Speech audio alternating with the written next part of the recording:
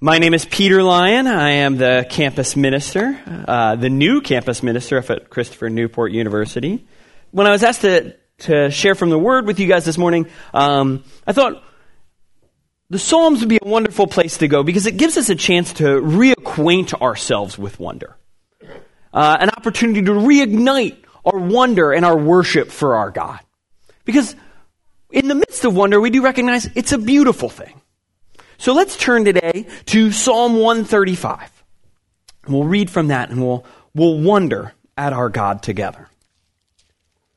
Praise the Lord. Praise the name of the Lord. Give praise, O servants of the Lord, who stand in the house of the Lord, in the courts of the house of the Lord. Praise the Lord, for the Lord is good. Sing to his name, for it is pleasant. For the Lord has chosen Jacob for himself and Israel as his own possession. For I know that the Lord is great, and that our Lord is above all gods. Whatever the Lord pleases, he does in heaven and on earth, in the seas and all deeps. He it is who makes the cloud to rise at the end of the earth, and makes lightnings for the rain, and brings forth from the wind his storehouses.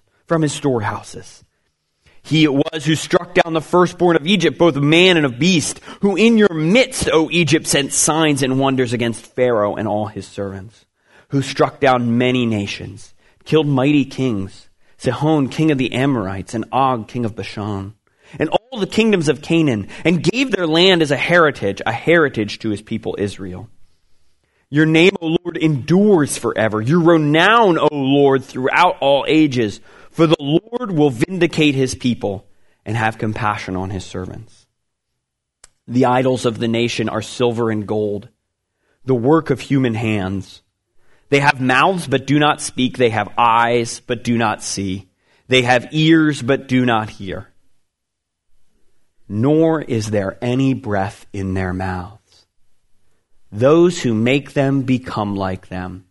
So do all who trust in them. O house of the Lord, house of Israel, bless the Lord. House of Aaron, bless the Lord. O house of Levi, bless the Lord. You who fear the Lord, bless the Lord. Blessed be the Lord from Zion, he who dwells in Jerusalem. Praise the Lord. Heavenly Father, we thank you for your word. We thank you for the Psalms which encourage our hearts to sing. I pray, Lord, that as I teach from your word, that I would say true things. That your Holy Spirit would move. That it would not be the words of my mouth that moved hearts, but it would be the Spirit of the Lord. I pray, Lord, that you would give us attentive ears and hearts to listen and change. We pray this in Jesus' name. Amen.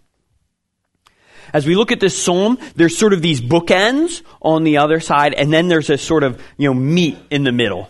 And the bread on the outside is this encouragement. And it's getting easy to rush past these things as it's saying, oh, house of Aaron, praise the Lord, and, praise the name, all his servants. But I think what you'll see is if you look at that, there's this progression. And before we get into the meat, it's worth seeing this. It's very easy for us in Scripture to read things for other people. To read this passage as like, oh, this is good. I wish so-and-so would hear this.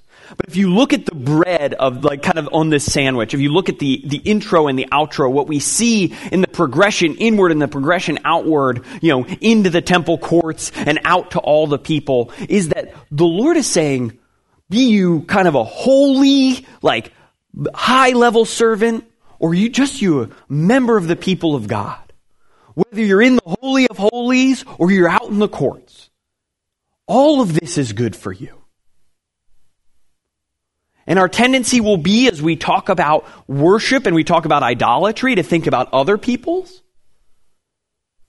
But in broadening this,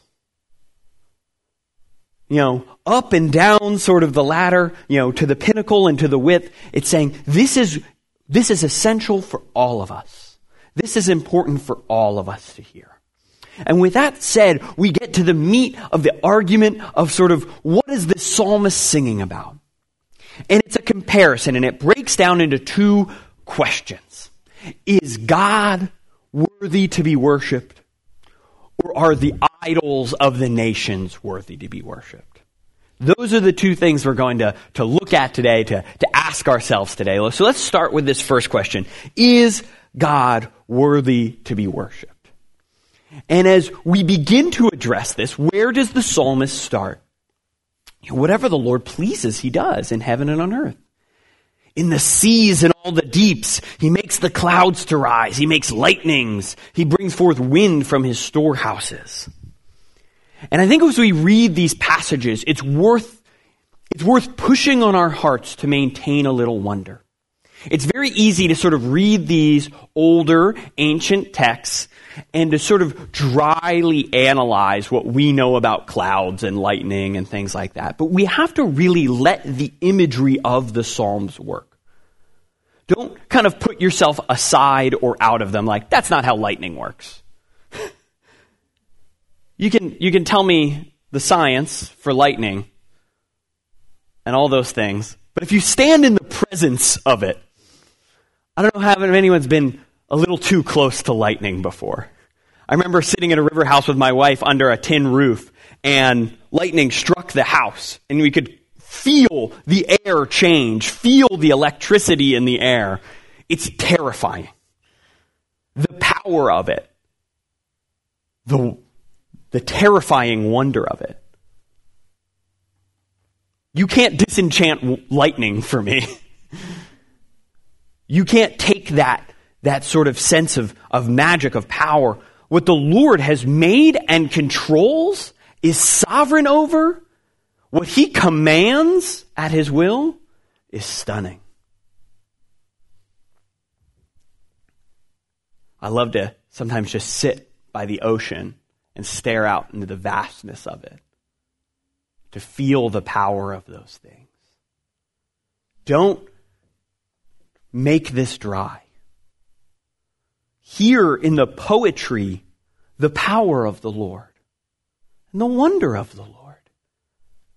These things that we have no control, no power over, he moves as part of his daily ritual, his daily chores, if you will. It's so easy for us to disenchant the wonderful things we see each day, to lose the wonder and the beauty. I don't know if you've ever been to an ancient city. I got to visit my brother when he was studying in Rome. And it's wild to watch people just sipping their coffee next to a 2,500-year-old basilica and not look once up at it.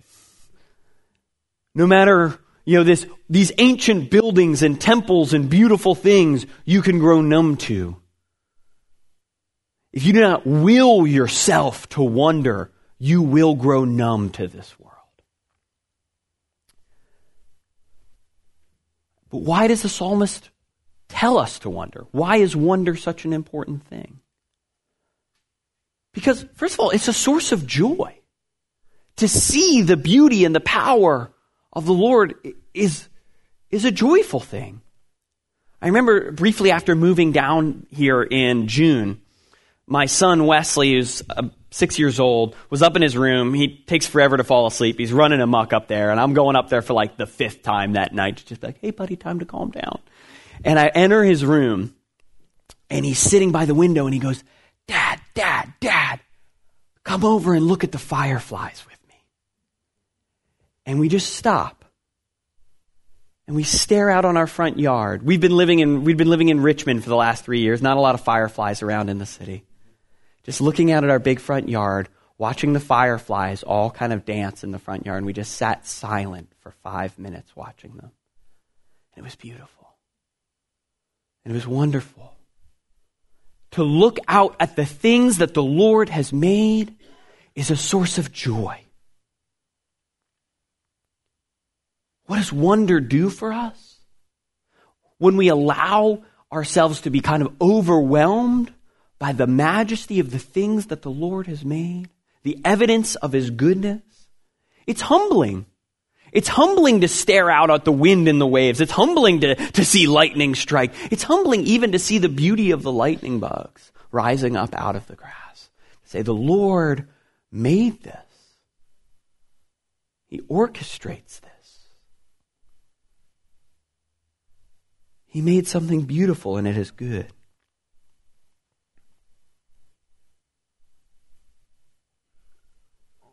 Wonder leads us to worship. It leads us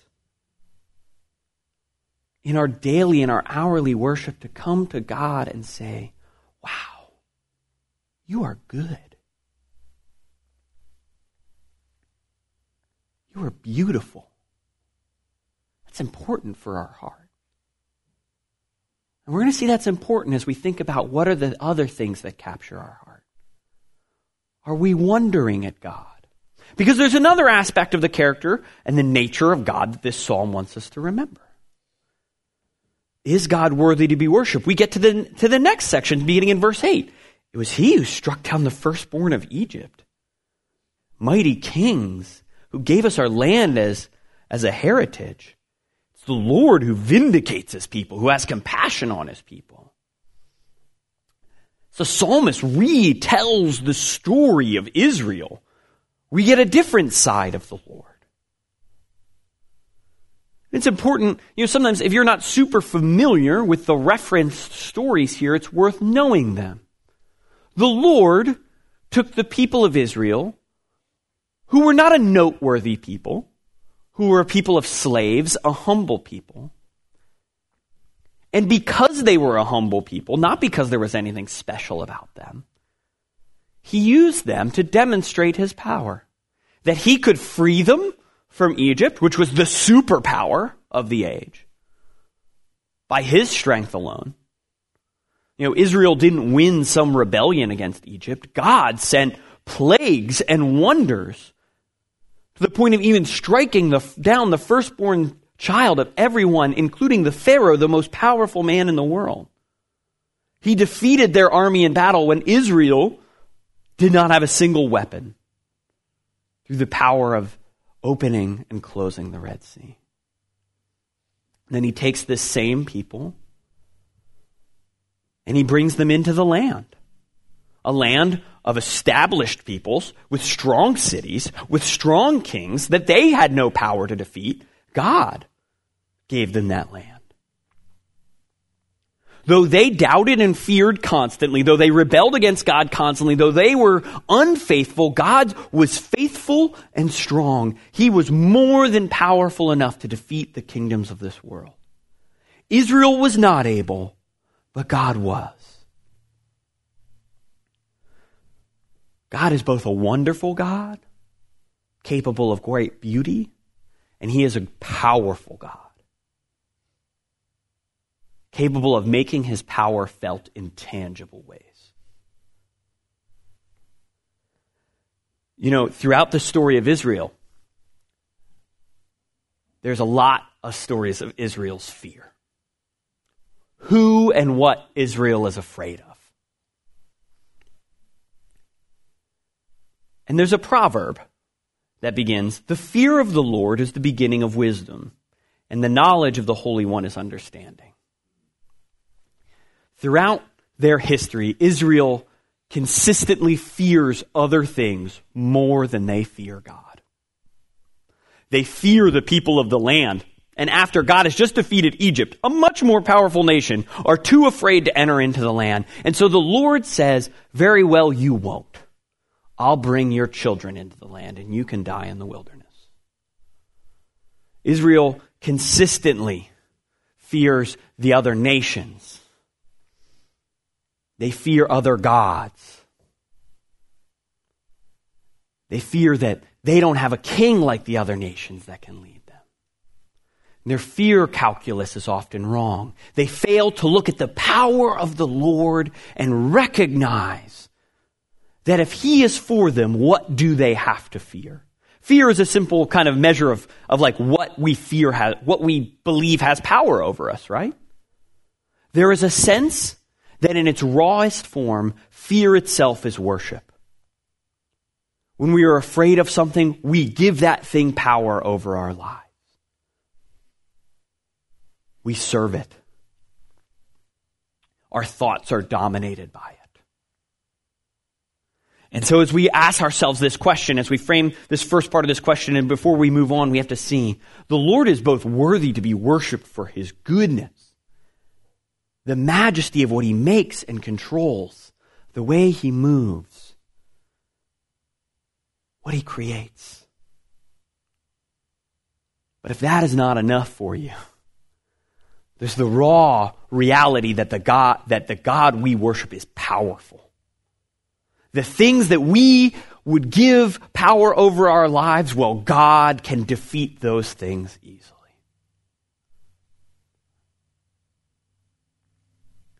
But what about our idols? What about the idols of the nations? How do we know that our God is the one to be worshipped? Let's look at the second part of this. The idols of the nations are silver and gold, the work of human hands.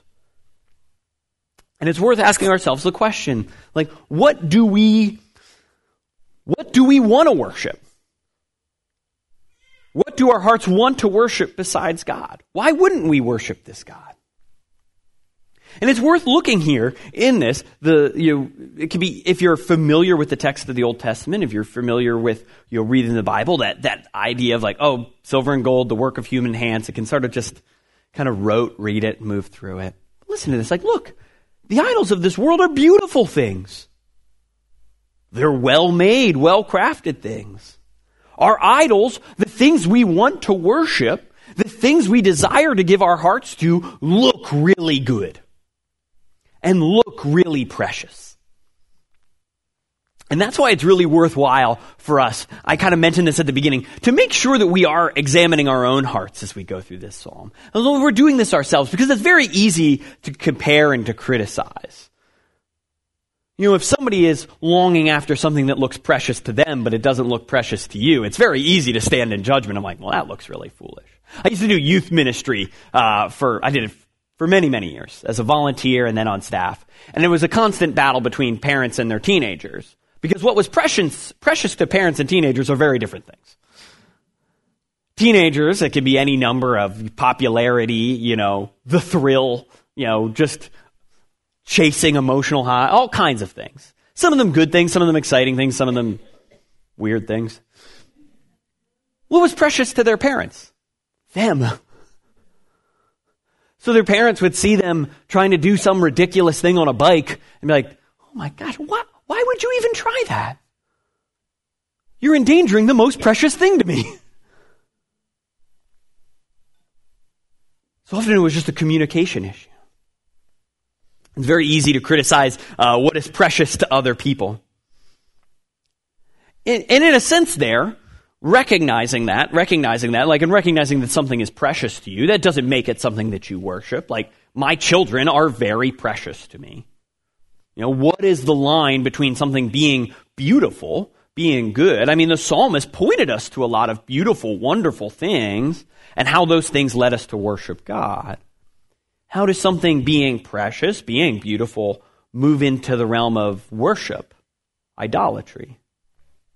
Gold and silver aren't idols in and of themselves. You listen, we often misquote and we say money is the root of all evil, but that's not what Scripture says. It says the love of money is the root of all evil. Love, out of proportion, is the means in which something precious becomes something we worship.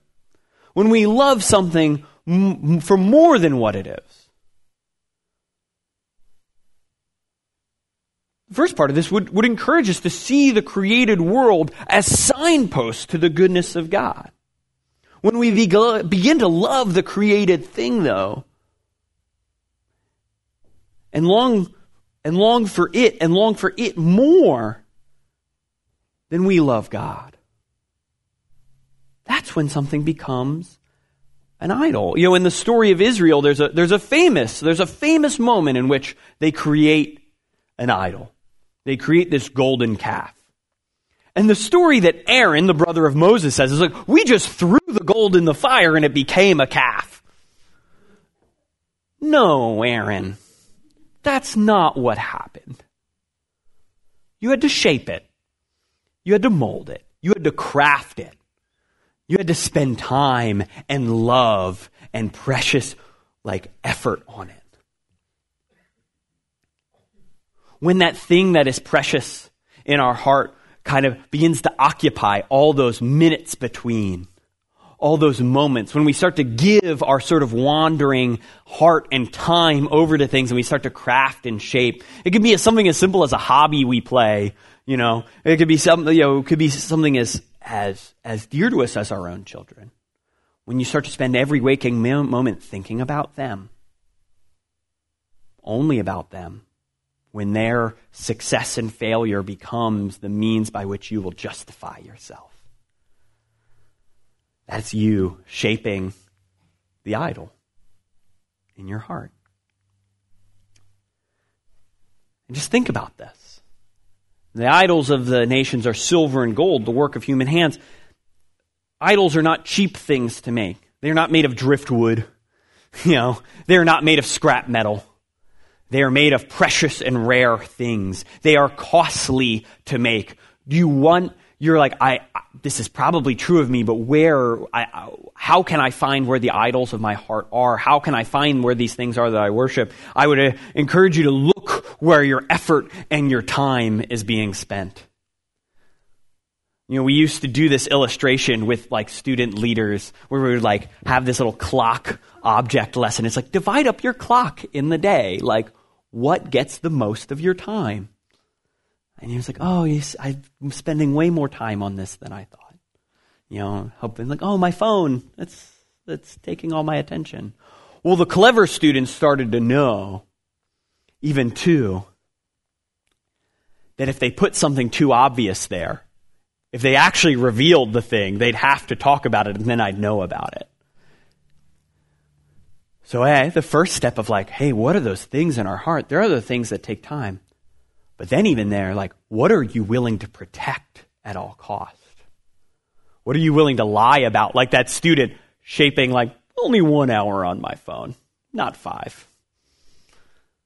What are you willing to change and lie about? What would we conceal? What would we make our lives more difficult to protect?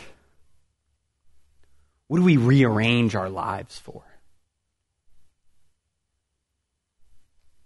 Nothing says it has power over us like the power to move everything else in our life, right? But it's worth examining. What does making these idols do to us? What does the crafting of idols do? What does the psalmist say? They have mouths, but do not speak. They have eyes, but do not see. They have ears, but do not hear. Nor is there breath in their mouths. Those who make them become like them. So do all who trust in them. The making of idols makes us mute, blind, deaf, and if you didn't catch that, there is no breath in their mouths. Dead. Breath is the evidence of life. And this order is not accidental, I wouldn't say. If you look at the pattern, if you look at the story of something kind of capturing your heart, what's the first thing you don't do? You don't talk about it. You don't talk about how important it is to you. You become mute to it. You're aware that it's there, that it maybe takes too much of your time, your thoughts, your heart, your love. You don't talk about it. Well, eventually, as you don't talk about it, you become blind to it. You can't even see that something is beginning to control and dominate your loves. That in your life, you're serving that thing. And then eventually, you become deaf when other people would even tell you. When they would confront you and say, this thing in your life, it owns and controls you.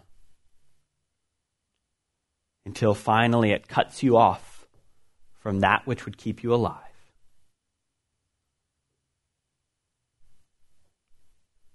The reality that it offers you no hope of life comes to fruition. And your trust in these things leads to death.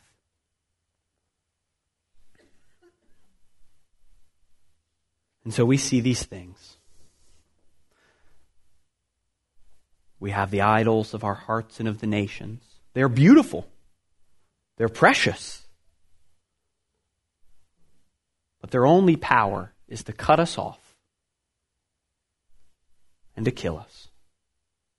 They will slowly take more and more of our heart till we die. And then we have the testimony of the psalmist about the Lord, who makes and controls everything in this world, who is powerful over the most powerful kingdoms, and whose name endures forever, who will vindicate his people and have compassion on his servants. And how do we know this? Now, here's the fun part about this. The psalmist is basing this on what he has seen of the Lord. How the Lord has been faithful to Israel. How he has redeemed Israel out of every danger. Church, how much more do we know about the faithfulness of the Lord? We get the fun of reading this psalm knowing even more about his power to vindicate us. Because we know about Jesus. We know that the Lord does not stop only at the intervention in earthly power, but would send his own Son to live and to die for us, to bear the cost of our idolatry, to rescue us from the death that we are choosing. And through the power of his resurrection, through his conquest of death, welcome us into life more clearly than even the psalmist realizes, highlighting the difference between these two things. The worship of the Lord leads to life. His name endures forever, and he welcomes us through the power of Jesus, through the power of the resurrection, into that eternity. That his goodness, his power endures, and we are welcomed as children of God to live, endure, to worship. What did we read in the Catechism? To glorify God and enjoy him, not just now, but forever. Or we can choose the glittering thing that makes us mute, blind, deaf, and dead. Church, I would warn you, this decision seems so obvious on the surface, but it happens in increments. We give our heart away in small compartments, bit by bit. The warning I would offer is that we do not just consciously and blindly choose to say, like, you know what? I'm going to chase success in business over eternal life. I'm going to chase political power over eternal life. I'm going to chase the success of my children and my family over eternal life. No, these things happen bit by bit. We give away a few hours of our day at a time.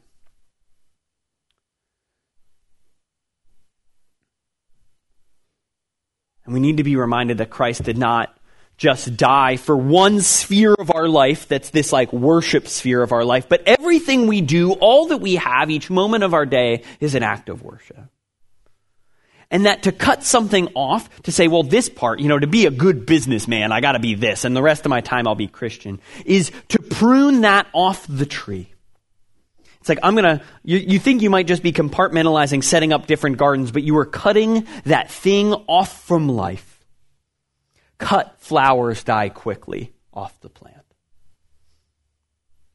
You can prune and you can shape, but your spiritual life is not just one plant in your garden. It is the roots, it is the soil, it is everything. Christ is the sun that nourishes.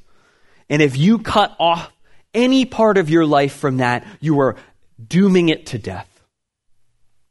All of our heart, all of our lives, everything inside of us is worthy of worship, is worth giving to this worthy God. Our attempts to cut those things off, to move them over here, to have them for ourselves, are attempts that, just like in the garden with Adam and Eve, an attempt to control, to be like God, to have this thing that is ours, that is wholly ours. But that which is wholly ours and separated from the God who creates and sustains the universe is to doom that thing to death. I'm saying this a lot, but it's worth repeating. Instead of imitating our first father and our first mother in their pursuit of death, we should instead imitate Christ, who demonstrates perfect obedience in this. He is both our Savior and our example. By the power of his death and resurrection, he has modeled, he has shown us, he has empowered us. Without his death and resurrection, we are powerless to do anything. We are enslaved to these things that we have given our hearts over to. But he has freed us, and he has shown us the path of life. The imitation of Christ, the worship of God in all things is not just for some, for like professional Christians. It's good for all. And this is good news. This is not me heaping expectation and law on you, but I'm saying it is more good than you can expect from God. This is grace. That there are not just parts of your life that you need to give over to death, but parts of your life that can be alive through the grace of God. That there are no hours of your day that are empty, hollow, worthless hours. But each hour of your day can be alive in the worship of God. There are moments for wonder and joy where we least expect them. Just like the fireflies outside my son's window. In those moments, if your heart is able, where you're least expecting them, the Lord can break wonder into your life. There are opportunities to rejoice in the goodness of God available to us all if we just accept the humility. There's a humbling nature of wonder, right? The childlikeness that's required to experience it and to worship God from it. Let's pray. Heavenly Father, I thank you that you are good, that in all things, and in all times, and in all moments of our life, there is wonder to be had at the goodness and the power of God.